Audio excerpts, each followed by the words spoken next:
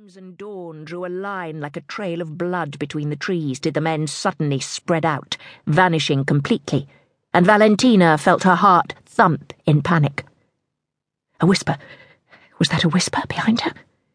She spun round, peered into the shadows, but could see no one. A moment later, a shape flickered. Dark and quick off to one side. Another directly ahead. They were circling her. How many? She sank down into the dense mist that rose from the ground, and crouching low she started to scramble through the thick undergrowth.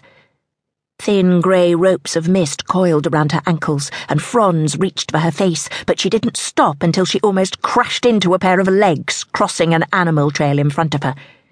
She froze. In her leafy cavern under the ferns she didn't breathe. The legs paused, her terrified gaze fixed on a cloth patch that was badly sewn onto the knee of the trousers. But then they moved on. She jinked to her left and scuttled further. If she could find the edge of the forest where her horse was tethered, she could... The blow came from nowhere, knocked her flat on her back. She lay sprawled on the damp earth, striking out at the hand that seized her shoulder, sinking teeth into its wrist. Bone jarred on her teeth, but she bit harder and tasted blood. The hand abruptly released its grip with a curse, and she bounded to her feet, but a heavy swinging slap cracked against her jaw and sent her crashing into a tree, cheek first. "She's over here!" a deep voice yelled. Valentina tried to run.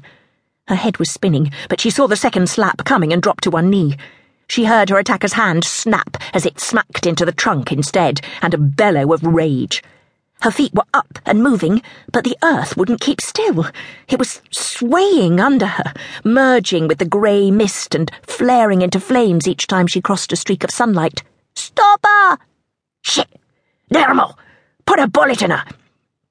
A bullet?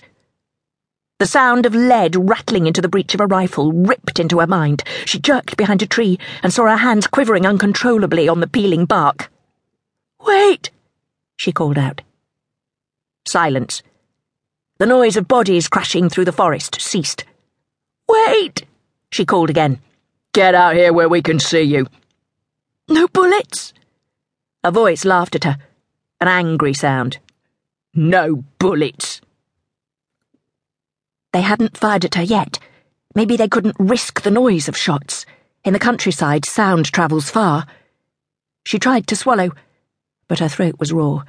These men weren't playing games. Whatever it was they were doing, she had disturbed them at it, and they weren't going to let her just walk away.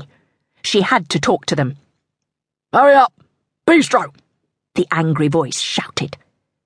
Valentina's heart stopped in her chest as she stepped clear of the tree. There were 5 of them.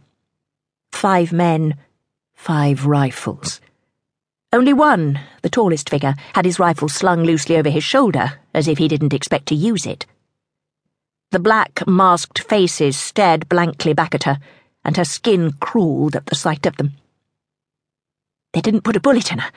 That was a start. "It's just a girl," one scoffed. "Quick as a bloody rabbit, though." 3 of them moved nearer. She tensed up on her toes, ready to run. "Don't look so fierce, girl. We're just... Get away from me!" "No need to be unfriendly." "You're trespassing on my father's land," she said. Her voice didn't sound like hers. "The land of Russia," one of the hoods growled, "belongs to the people of Russia. You stole it from us." "Chort! Revolutionaries!"